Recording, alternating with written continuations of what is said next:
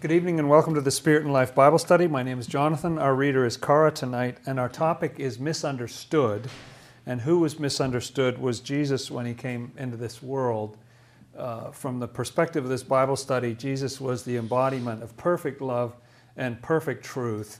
And it's just been amazing me that perfect love and perfect truth could come into the world and people could insult him and call him names and be totally wrong about who he is. You know, there's something in the mind that thinks that, well, if you just had clarity, you know, if you could just hear the truth, you would know it when you heard it. And so here comes the Lord into the world and presents himself, and people call him some fun, interesting things that we'll be exploring this evening. If you'd like to join us on this journey, you're invited and welcome.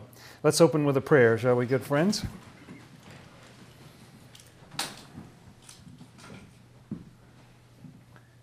Our Lord and Savior Jesus Christ, you are the Word made flesh, the one God of heaven and earth. We thank you for bringing us together in your name. We pray for you to enlighten us as we open the pages of your Word. Amen. Very good to see you again. Sending love out to all of you online and those on the phone and so on. It feels like a million years since we've been here. And here in the northern hemisphere, we're down at the darkest part of the year. I know people say December 22nd is the solstice or the 21st this year, whatever it is, but the earliest sunset is December the 7th, so we're almost there. And then the sunsets actually start getting later, so it's a dark time of year right now. And and we're talking about being misunderstood. The place I want to start here, if you want to join me, is in John chapter 8. This is what got me going here. Jesus is having this difficult interchange with these people. And, okay, let's start at verse 47. That looks good in John 8. He who is of God hears God's words. Okay, right there, that's important, isn't it? That it sort of implies that you have to be of God in order to hear the words of God. Like, if you're not of God, there's going to be misunderstandings. Go on. Therefore, you do not hear because you are not of God. That's it. Well, good night, everyone. That's been a wonderful session. No, there it is. You know, that's perfect clarity. If you're not of God, you don't hear.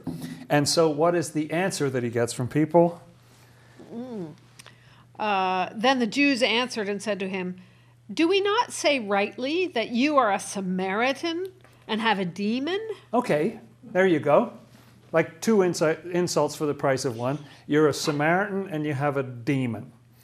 Okay, now the Samaritans, as you may know, were people who were brought in. There are various different theories about who they were, but from the New Testament standpoint, the reason Jesus used them in parables a couple of times was that they were reviled. You know, you weren't even supposed to talk to them or have any dealings with them because they were seen as having a kind of hybrid religion. You're not a real Jew. You're not part of the real faith.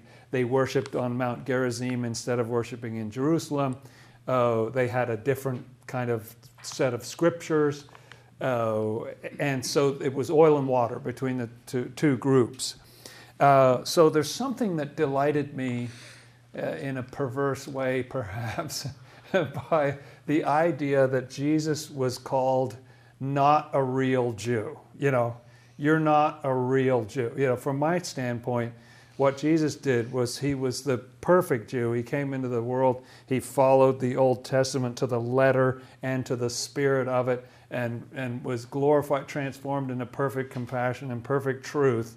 And to be called a Samaritan, which is like, you're not one of us. You're kind of a profane hybrid and not a real Jew. It just kind of tickled me for some perverse reason.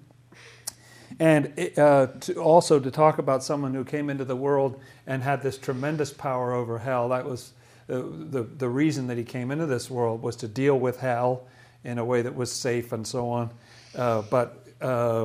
So for people to say, you're a Samaritan and you have a devil, you know, It's just perfectly wrong about who he is, and a fascinating response to the statement that if you're of God, you can hear God's words, but because you're not of God, you can't hear what I'm saying. And they say, well, I know you. You're that Samaritan, and you have a devil.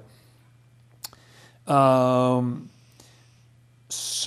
in fact, look down in verse 52. They kind of keep at it a little bit, don't they?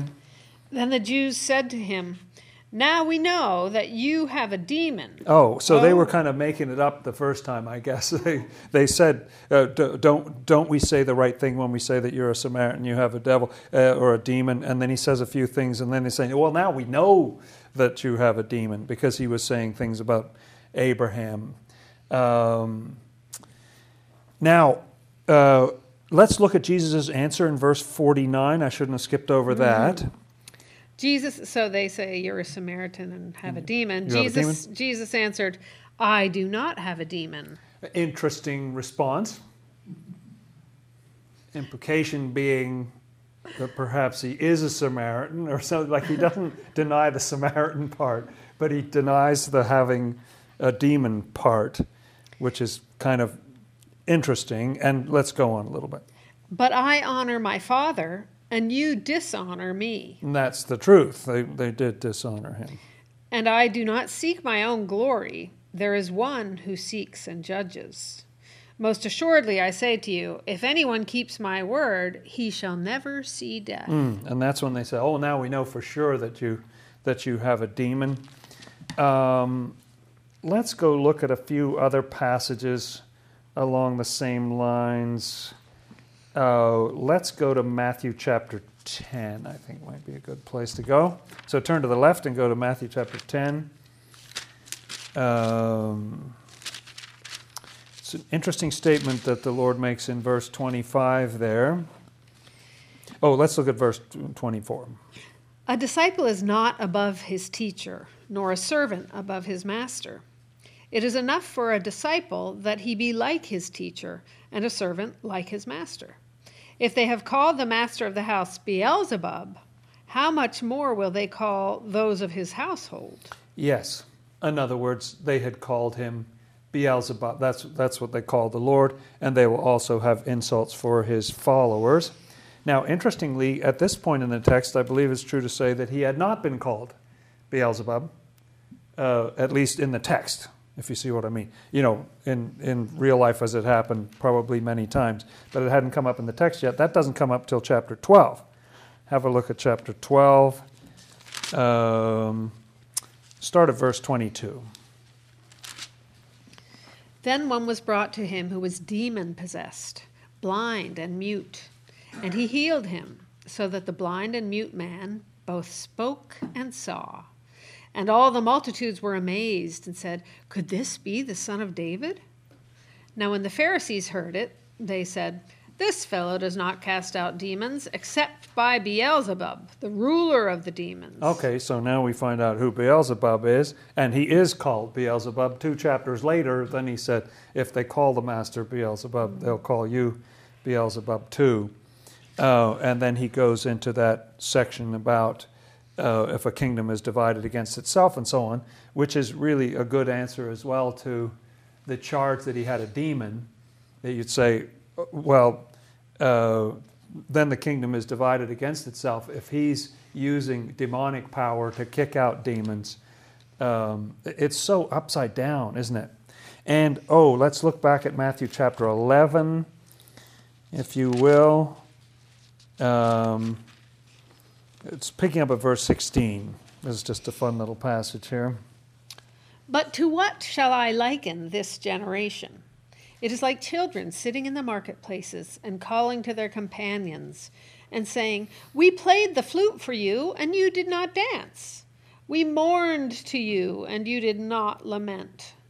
For John came, neither eating nor drinking, and they say, he has a demon. You see, that what wasn't just reserved for Jesus. You said that about John, too, that he has a demon because he's not eating and drinking the same thing that other people are eating and drinking. And then the Son of Man came, eating and drinking. Meaning Jesus. And they say, look, a glutton and a wine bibber, a friend of tax collectors and sinners. Okay, that's nice. I like that. Maybe, will this work for the camera? Can I write some things on the board? Is that good? So we've had Samaritan.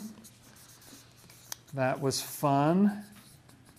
And has a demon.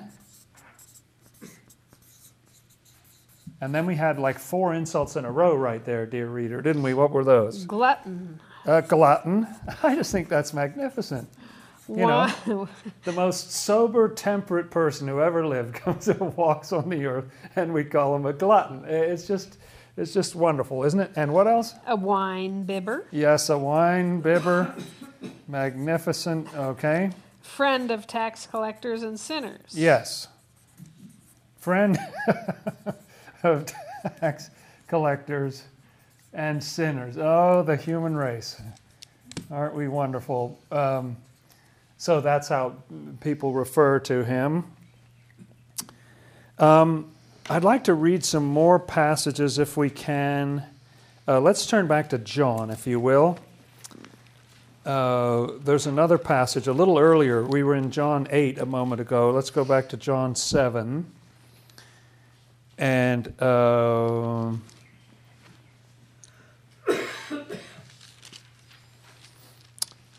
let's start at verse 16 just to get a little context. How about 14? Do I hear 13? Okay. Now, about the middle of the feast, Jesus went up into the temple and taught.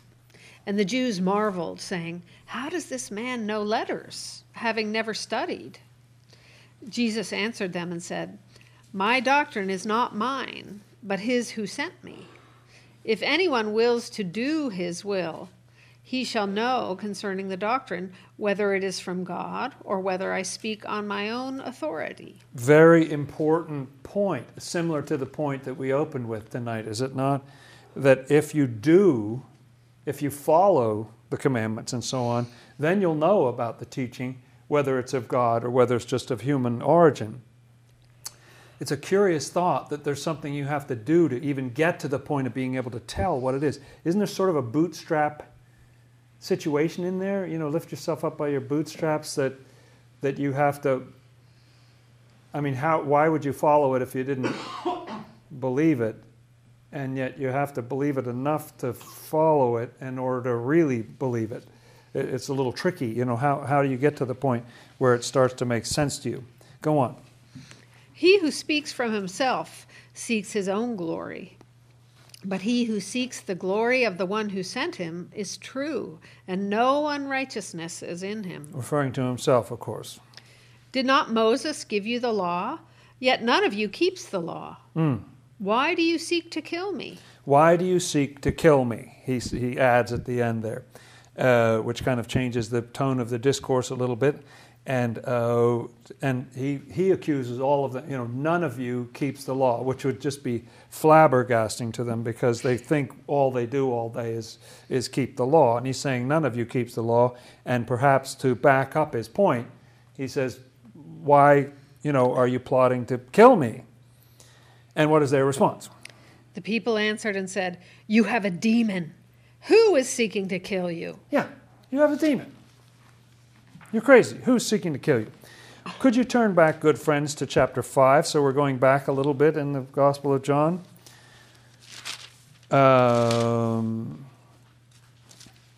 Let's start at verse 10. John 5, verse 10. The Jews therefore said to him who was cured, "It is the Sabbath. It is not lawful for you to carry your bed." Yes, this person was healed, and Jesus told him to pick up his bed, and the authorities got upset because he was carrying his bed on the Sabbath day when this amazing miracle had happened. Go on. He answered them, "He who made me well said to me, 'Take up your bed and walk.' Then they asked him, 'Who is the man who said to you, 'Take up your bed and walk'?" But the one who was healed did not know who it was, for Jesus had withdrawn, a multitude being in that place. Afterward, Jesus found him in the temple and said to him, "See, you have been made well. Sin no more, lest a worse thing come upon you." The man departed and told the Jews that it was Jesus who had made him well. Now listen to the response in verse 16. So this is back in chapter 5. For this reason, the Jews persecuted Jesus and sought to kill him, because he had done these things on the Sabbath. Okay, back in chapter 5, they did form a plan, and rather than delay the whole gratification of killing him till later, they started persecuting him in real time, just a little down payment towards where we're going. And then what did Jesus say? But Jesus answered them, "My Father has been working until now, and I have been working." Yes. Interesting statement. My Father's been working and I have been working. And what was their response to that? Therefore the Jews sought all the more to kill him, because he not only broke the Sabbath, but also said that God was his Father, making himself equal with God. Fascinating. That simple statement. He says, my Father works and I work. And they immediately saw what they felt was a blasphemy in it. To them, crystal clear. He made himself equal with God. I mean, that's what he just said. That was blasphemy. And so the plot redoubled of like, oh no, we've really got to kill him. So 2 verses have already mentioned this plot. Okay, and look at John chapter 7, verse 1. 7 verse 1. That's a long. After these things, Jesus walked in Galilee, for he did not want to walk in Judea, because the Jews sought to kill him. Okay, right. There's a third mention of this plot to kill him. And so it's come up 3 times already in the biblical text. So when he says in verse 19, why do you seek to kill me? They say, you have a devil. Who's, oh, just you guys, you have a devil, who's trying to kill you? This plot starts very early, and it's fascinating to see. I don't have all the scriptures in front of me, but there are a number of references in John to how terrified people were. People were terrified. The parents of one person who had a healing were terrified to say anything, because they knew that Jesus was enemy number 1, and they didn't dare support him in any way. They couldn't, they were worried about being kicked out of the synagogue and everything. It comes up several times in here that it was just widely known. People knew about it. Everybody knew about this plot, so it was no big secret. But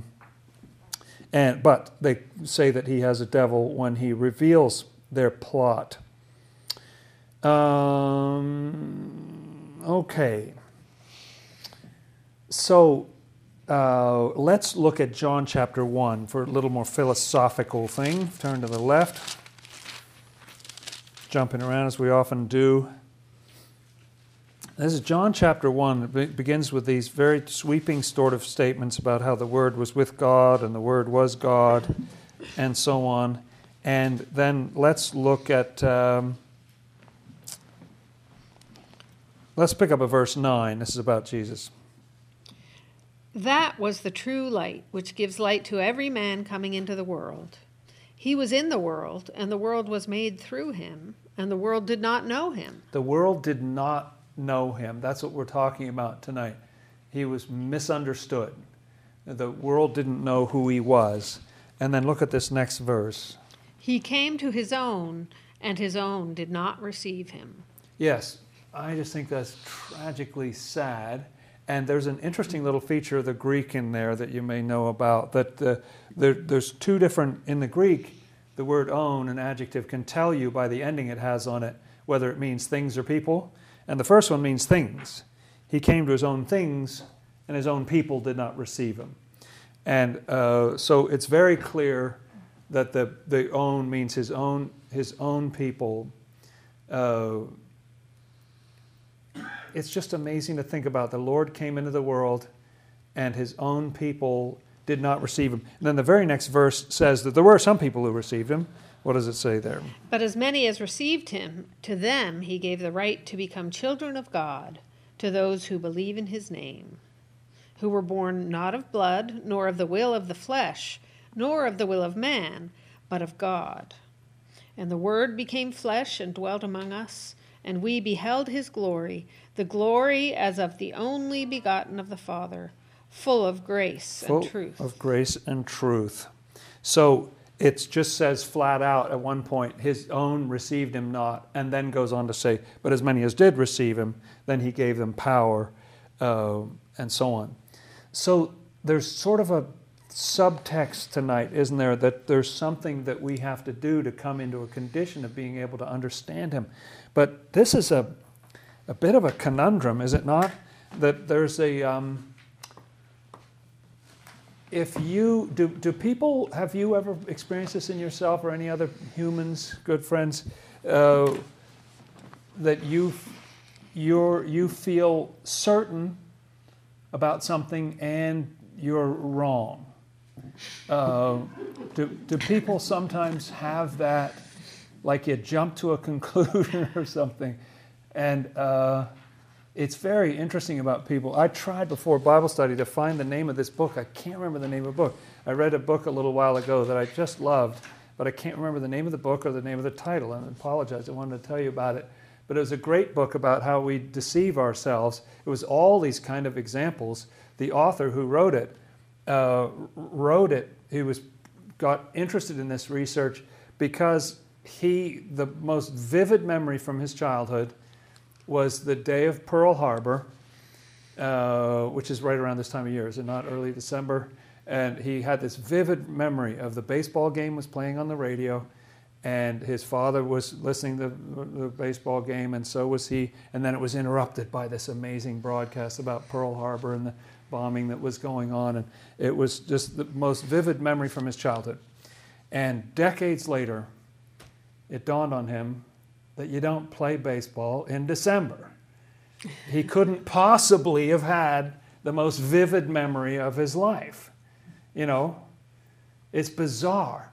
So he decided to do a study of this. He was already interested in this, and then when 9/11 came along in the U.S. and terrible tragedy, he went around as a kind of scientific investigation, and he took all these people just a day or two after it happened, and he asked them and filmed them and recorded them.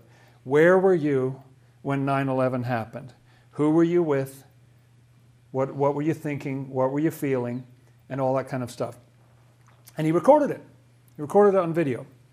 And then he went back, and I believe, if I remember the book correctly, he went back only a month later and said to them, can I talk to you again? They said, yes. And he said, I want to ask you the same question I asked you before. Just where were you when 9/11 happened? Who were you with? And many of them had completely different stories about who they were with. And it was so, is it a vivid memory? It's absolutely vivid. I can taste it, I can feel it, I can see it, I know who was there. And then he would play them the tape of themselves just 4 weeks earlier, talking about what it was like, and they just say, I just can't believe it. I mean, I don't even believe that video. You know, they would not believe the video. A video of themselves talking about it right after the fact, and they couldn't believe it because it had been replaced by this powerful memory of what happened that wasn't true. There's another story in the book where a woman is talking to her doctor, and her doctor says, now I know this is a rather bizarre request, but I want you, could you just indulge me? Could you describe me? Just what do I look like? What am I wearing? All that kind of stuff. She said, sure. You're looking like this, and your glasses are like this, and you look like you didn't shave today, and you're wearing this kind of whatever. And she just did the whole description. While she's giving this description, he is in another room. She is blind, and she doesn't know she's blind. She has this condition where she's blind, and she doesn't know she's blind. She has no idea she's making it up. Now, we're all like this. I mean, our minds it is kind of the human condition, right? I mean, none of us, the reason we're so far away from the spiritual sun, if you see what I mean, you know, like the source of infinite truth, we're shielded from it by these kind of spiritual atmospheres because it would destroy us. Like the truth, you know, we couldn't take the truth. We live in this weird world that we make up for ourselves about who we are and who other people are and what happened and everything. It's kind of sad, but we live, you know, miles away from reality. And we couldn't handle it if we got a really heavy dose of it. So it's not surprising that when the Lord came into the world, he was not comprehended, and people thought, well, I think I know what you are. You're like a Samaritan, and you have a devil, or they have no clue. They don't know they're wrong. They're certain, and they don't know that they're wrong about it. So the question is, how do you ever, if you're someone who's blind and you don't know you're blind and you make up stuff and you believe it, how do you ever get out of that? What can ever break you out of, how can you be certain about anything when you're so adamant about things that are not right? I mean, it's a little unsettling. We have wrong ideas. How would you ever get to a true idea? Well, what did it say in John 8? Let's go back there again, because it gave us a little clue, didn't it? John 8, verse 47. He who is of God hears God's words. Therefore you do not hear, because you are not of God. Yeah, so there is some kind of a remedy. If you can get to be of God, then you can see more clearly and you can perceive who the Lord is. But how do you get there from your own twisted, if you start from a kind of warped misunderstanding about who the Lord is, how do you ever get to a better understanding, especially if you're like adamant about it, and people are adamant. I mean, they don't even know they're wrong. You're a Samaritan and you have a devil. You're a wine bibber, you're a glutton, and there are all these you statements. There's nothing about, I may be misperceiving things. You don't hear that in there. I don't hear doubt or sort of hesitation in their voice. It just seems like, no, I'll tell you what's going on, Mr. Jesus. You've got a devil. And, there's this kind of strength of mind that's in there. So how do you ever get out of that? Well, it's a very tricky thing. Let's read something. I want to read something. I want to go to possibly the hardest book in the whole Bible to find. Blink and you miss it. It's Obadiah. It's in the middle of the minor prophets in the Old Testament. So we're just going to have to go into Isaiah in the middle and head to the right, go through Ezekiel, Daniel, Hosea, Joel, Amos, Obadiah. Okay? So it's right after Amos, and it's before Jonah. It doesn't even fill 2 pages in my large print Bible. And look at verse 3 there. It's only 1 chapter, so it doesn't even have chapters. The pride of your heart has deceived you. Oh, okay. That's what deceived you. Okay? The pride of your heart, that's interesting. So the pride of heart is something that deceives us.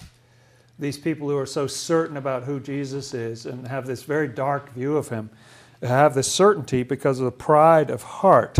Go on, let's just read the rest of the verse there. You who dwell in the clefts of the rock, whose habitation is high, you who say in your heart, who will bring me down to the ground? Yes. Go on. Though you ascend as high as the eagle, and though you set your nest among the stars, from there I will bring you down, says the Lord. Now, it sounds like an inimical sort of statement, but actually that's the divine love saying, I know how to get you down from that situation where you've deceived yourself. Like the worst, isn't that the worst? Like self-deception. How do you get over self-deception? That's difficult.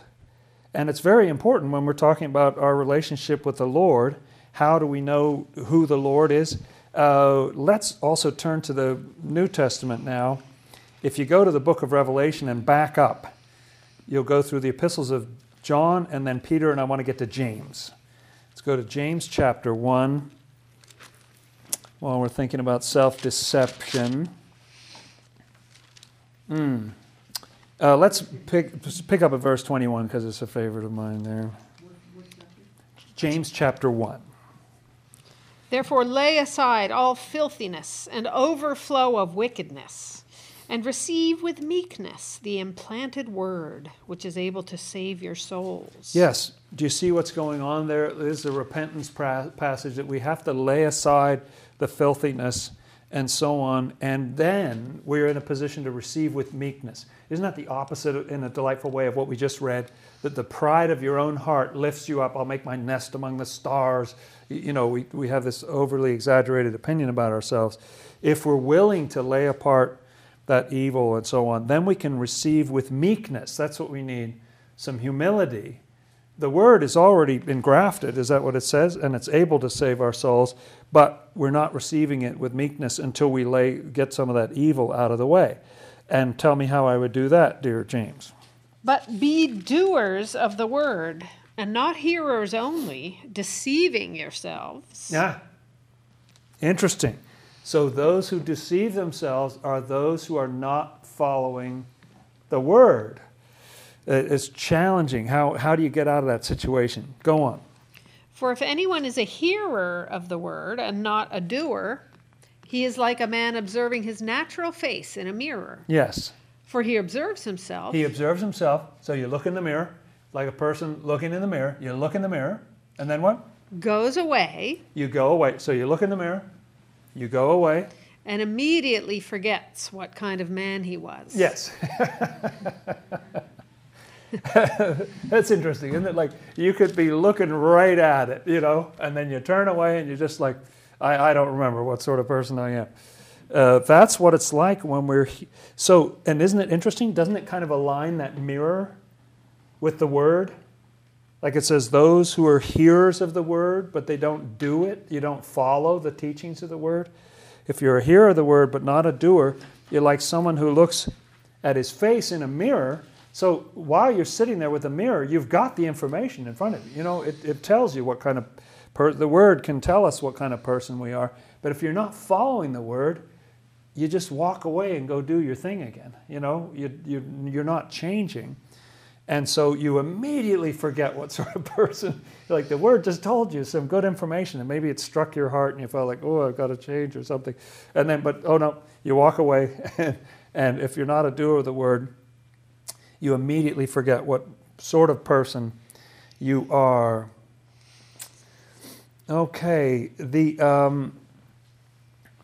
something that Swedenborg says on this topic that I find very, very interesting is that it is almost impossible for human beings, it's certainly extremely rare, according to what he says, for people to go through the process that he calls regeneration without suffering.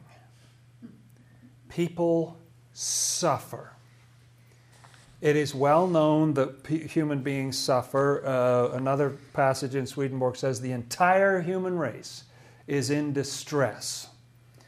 Now you would think if the Lord was with us, why doesn't he take away our distress? Why does he allow us to go through that? Well, one function that happens, Swedenborg talks about it, that when you go through suffering, it breaks up that, it breaks up that blockage that's in your mind. I want to go for an analogy here. Let's go back to Matthew chapter 13, because I want to think about this in these terms. Matthew 13 is the parable of the sower. I'm sure it's very familiar to many of you. I find just no matter how many times I go back to this, it has such amazing information in there every time I see it. So the sower goes forth to sow at the beginning of chapter 13 there, and four things happen. Let's read verse 5. Some of the seeds fell where? Some fell on stony places where they did not have much earth. Okay, stony places. Isn't that what we're talking about? A stony place is where you have that pride of heart, where you feel superior to Jesus, where there may be truth. You look in the mirror of the Word, and it tells you who you are, but as soon as you turn away, you forget all about it. You forget what sort of person you are, because it's just like, boing. And have you ever had that experience? Have you ever talked to someone? I was just thinking today of occasions in my own life where someone has talked to me to try to talk some sense into me. This was when I was younger and foolish, good friends. But the bang, just bounces like water off a duck's back or whatever they say. Just bounces right off. Like I'm not hearing. I can't hear it. I can't hear it. So the Lord may be sending that truth. He may be holding up a mirror of some kind, but it's just like the seeds of truth are just bouncing right off the hard walkway because there's no receptivity. It says, don't be just hearers of the word, you got to be doers of it too. And then what was the next group in verse 7 there? Some fell among thorns, and the thorns sprang up and choked them. Yes, that's right. Oh, I'm sorry, I missed one in verse 6. But when the sun was up... Oh, I mean, well, let's see. No, I think you're right. That's part of the same one. That's right. Okay, no, that's right. Go ahead with 7. And some fell among thorns, and the thorns sprang up and choked them. But others fell on good ground and yielded a crop. Some 100-fold, some 60, and some 30. What am I missing here? So, no, the first one is the wayside, which is in verse 4, actually, right? Uh-huh. And then 5 is where they don't have much earth. They're stony places that don't have much earth. And then 6, I'm getting my verses and my steps mixed up here. But in number 1 is by the wayside, well trampled, and the birds just come and eat it. Like it just, birds there correspond to false thoughts that are already lodged in your head, like that self-deception that's already present. So it just takes it out. Just like, oh, you don't need to be thinking that. Just take it right out. So you may have an insight, but it'll disappear immediately. Then the second group doesn't have much earth, and they're able to spring up, but as soon as the sun comes up, they get scorched and they have no roots. So there's a tiny bit of receptivity there, but not enough to really sustain it. As soon as things get difficult, and again, what the sun means in a passage like this where it has a negative meaning is it means the love of self. When some love of self just kind of kicks in, you know, that trumps the truth that's trying to bear fruit in us. And then the third group is the thorns, where it has decent soil, but it's already full of other things. And they just choke it out. It doesn't have a chance to last. And those thorns, Swedenborg says, mean these various lusts and other things that are already in. It might be falling into our heart now, but our heart is already full of other stuff, and we can't take it in. But this group in verse 8, the fourth group. But others fell on good ground and yielded a crop, some 100-fold, some 60, some 30. He who has ears to hear, let him hear. Yes, he who has ears to hear, let him hear. Isn't that what we've been reading about tonight? That if you have ears to hear, if we're not following the word, we don't have those ears. So it's tricky to try to understand how you move from A to B, but I think it's rather subtly presented here in a way that I have thought of this as being developmental, that we start out just hard as a rock, and then we get a little soil, and then we get more soil, but we're full of weeds, and then finally we become good ground. And the Lord is trying to bring us through those stages. They seem a lot like the stages of the 7 days of creation to me, which is also about developing viable soil, isn't it? At certain points in the story there, that you want to get good ground and things start to grow up, and then animals can live there. And so it's still kind of a bootstrap. Well, it would be a bootstrap deal if there were no God. And because of the way that our minds we have our own fixed ideas in them and everything, how are we ever going to get the idea that we're wrong about something? As I was saying before, when you go through that suffering, when something gets your attention, when you're in pain, when you go through loss and so on, it doesn't always do this. It depends on how we take it, again. But it can, if we're willing, soften us up. It can break up that surface of our mind and make us a little more receptive to the truth. So we start to realize, oh no, I've been an idiot. I remember vividly from my younger days when I really thought God was angry with me and was very demanding and so on.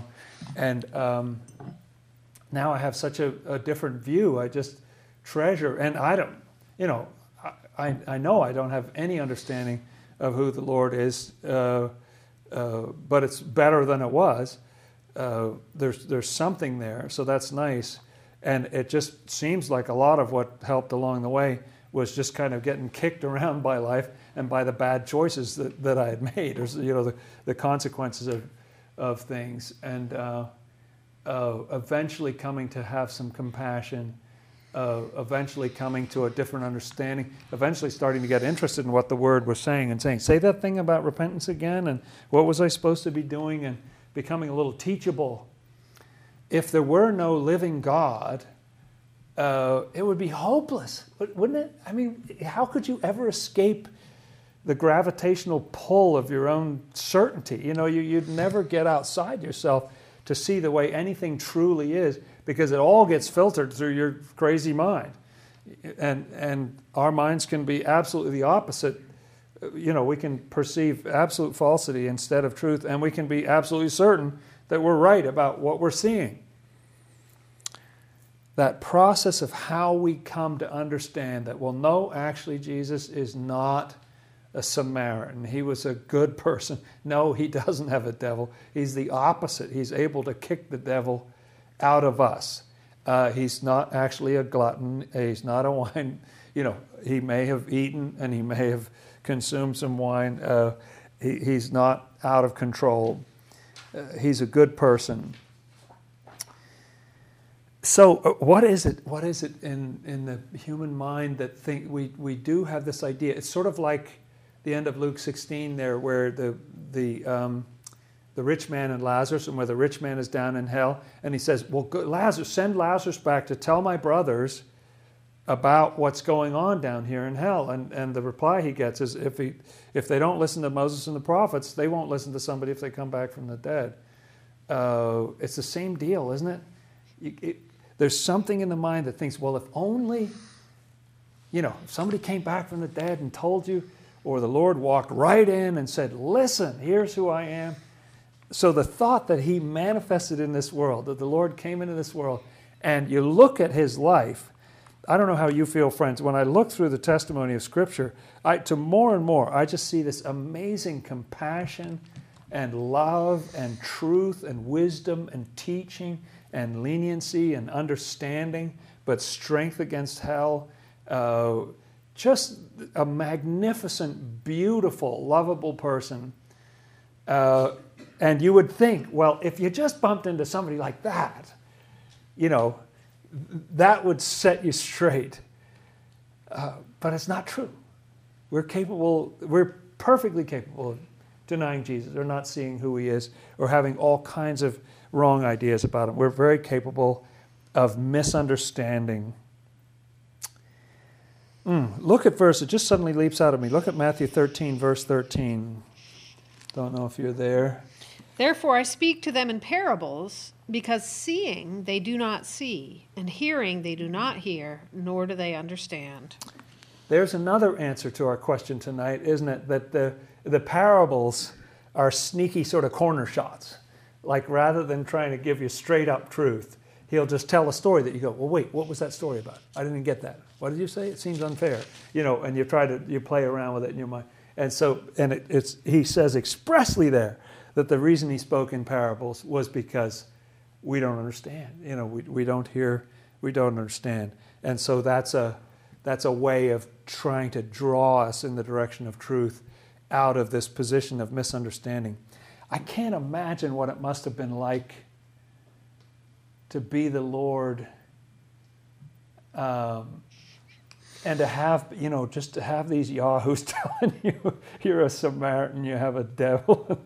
It's amazing. I mean, even there again, he'll say, I don't have a devil, but here's what's going on, or whatever.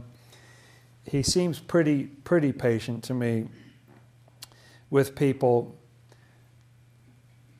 Another thought that I have on my mind tonight, friends, is that I sometimes think, this is certainly what Swedenborg says, that for a couple of thousand years, even Christianity, which should have the best understanding of Jesus, has not really understood who he was. There have been a number of different theories about him, but I would put them down to a couple of different theories. One is the idea of the Son of God born from eternity, that there were three gods and that one of them had always existed and was there at the beginning. And we've done other Bible studies on this before. And then that Son of God was born into the world, but he was separate from God the Father, and God the Father was upset with the human race and wanted to condemn it. And Jesus thought that if God the Father saw him bleeding, that God the Father would feel sorry for him and would lift the damnation from the human race. And then you could be saved as long as you were wearing the cloak of Jesus' merit, or wearing the blood of the good thing that he did. Then you could kind of sneak into heaven even though you're evil. That is not a very good understanding, in my view, of who Jesus is or was. And yet it's got scriptures and it's got certainty, and it's definitely, and there are millions and millions of people who say, no, that's how it is. That's who Jesus was. From Swedenborg's standpoint, that's a massive and actually very corrosive and dangerous misunderstanding, partly because it splits God into several different pieces, and one of them, the Jesus one, is lovable. The other guy is not at all lovable. Like, you don't love him. And yet the verse says God so loved the world that he, it doesn't fit with the scriptures and so on. We've done many Bible studies about that before. But another one is that Jesus was an enlightened master. He's a jolly, nice individual, he's super guy, but not the living God, not the one God of heaven and earth manifest in the flesh. The way Swedenborg tells it, the spiritual history, even Christianity, that's been like a couple of thousand years of pretty profound misunderstandings. Not quite to the point of saying you're a Samaritan or you have a devil, but not all the way there to really a perfect understanding of who that is. I've been reading John lately, and he says amazing things in John. He says, you're from below, I'm from above. He says, I'm the light of the world. He says things that are kind of hard to reconcile with the jolly nice guy, the mere human being who's just awfully nice and decent and got killed and so on. It's not what I see in the pages of Scripture. I think that's a misunderstanding of who that was. He says, before Abraham was, I am, and they took up stones to kill him for the blasphemy and everything. If you really read the testimony of the Scripture, I think it's, but that's it. Different people have different mindsets, and they look at it in different ways.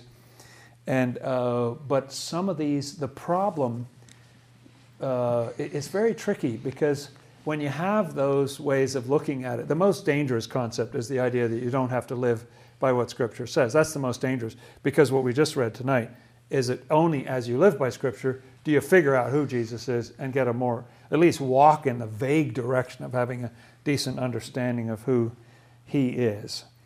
It's an endless project.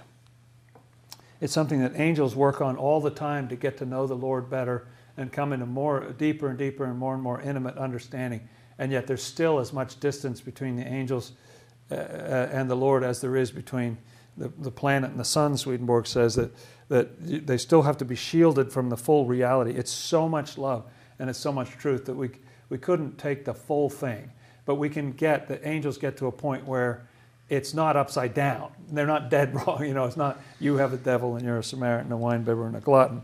They get to the point of having a somewhat better understanding.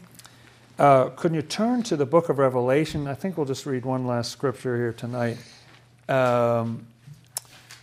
If you turn to Revelation and then turn to the left, you'll get to the epistles of John. And I want to go to 1 John 5. It's at the end of 1 John there.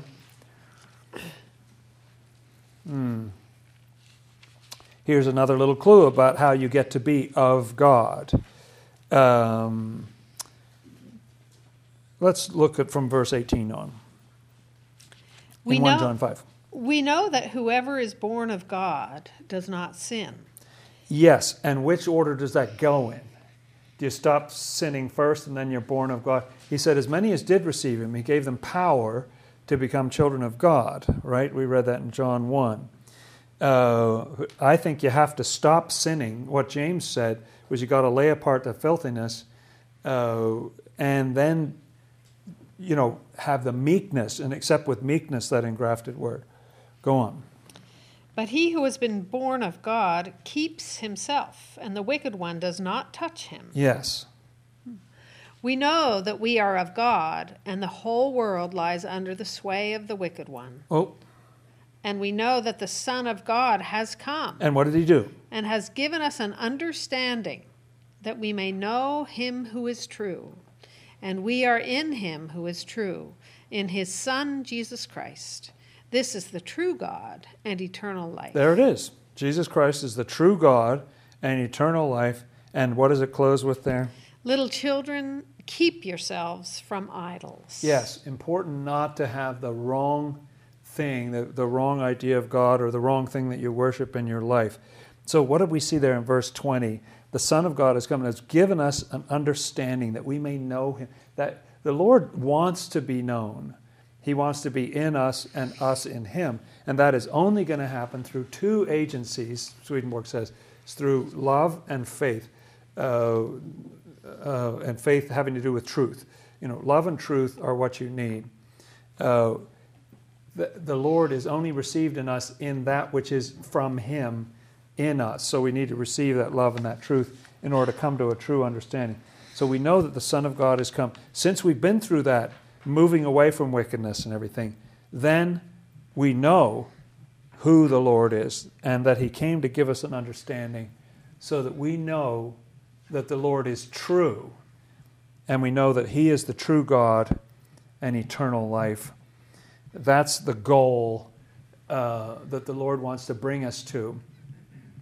How on earth is it possible for the Lord? It's just so tragic.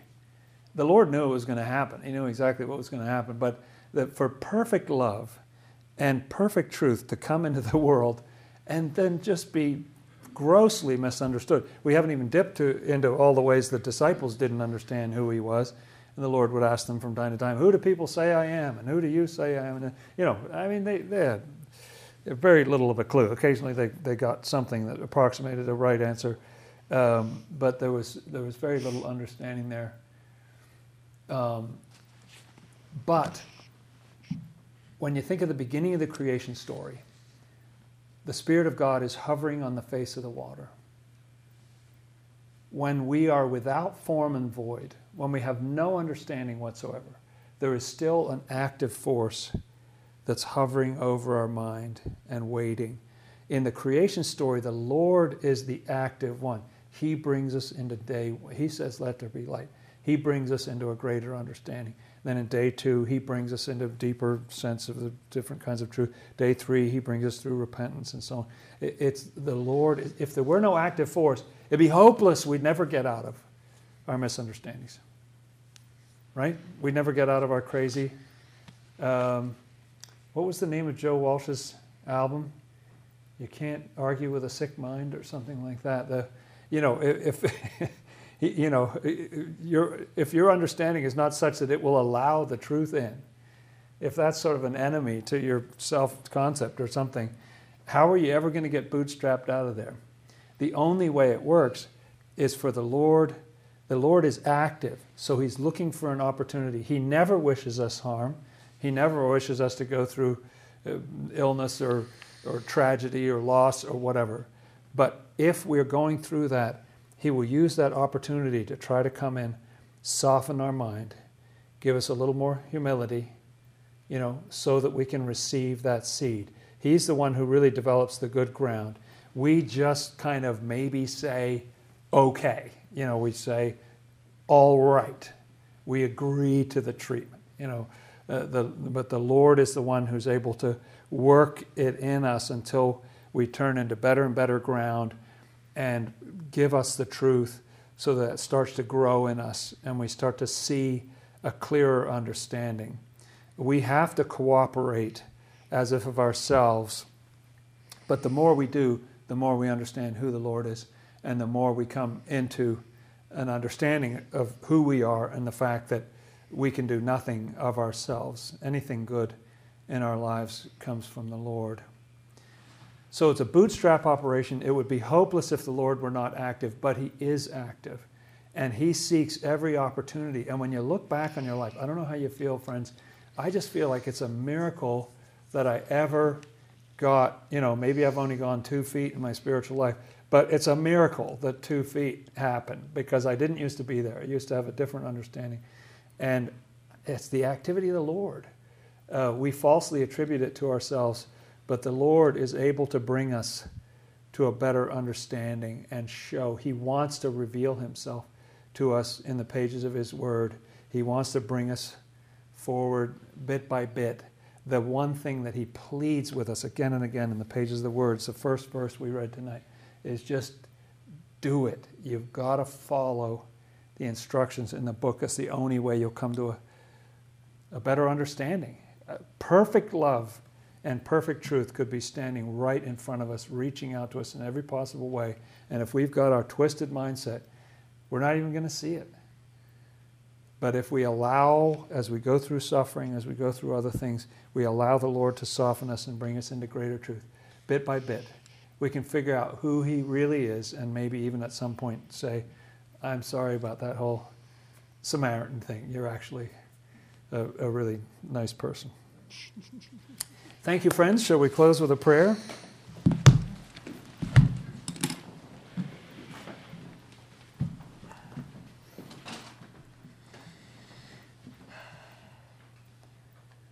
Our Lord and Savior Jesus Christ, we pray for a better understanding of who you are. We pray for a better understanding of your word. We pray for help to sustain us as we're going through difficult times, Lord. Please give us that softer heart, that good ground that's ready to receive and understand who you truly are. Thank you for all the blanketing atmospheres that you put between yourself and us, though you would gladly take us up into yourself with all your love and all your truth. We thank you for taking it easy on us, allowing us to see you a little bit at a time, just another little glimpse. Help us forward on this journey and help us in our repentance. Our Father, who art in the heavens, hallowed be thy name. Thy kingdom come, thy will be done, as in heaven, so upon the earth. Give us this day our daily bread, and forgive us our debts, as we also forgive our debtors. And lead us not into temptation, but deliver us from evil. For thine is the kingdom, and the power, and the glory forever. Amen. Let's keep on repenting, friends, so that we may truly know him.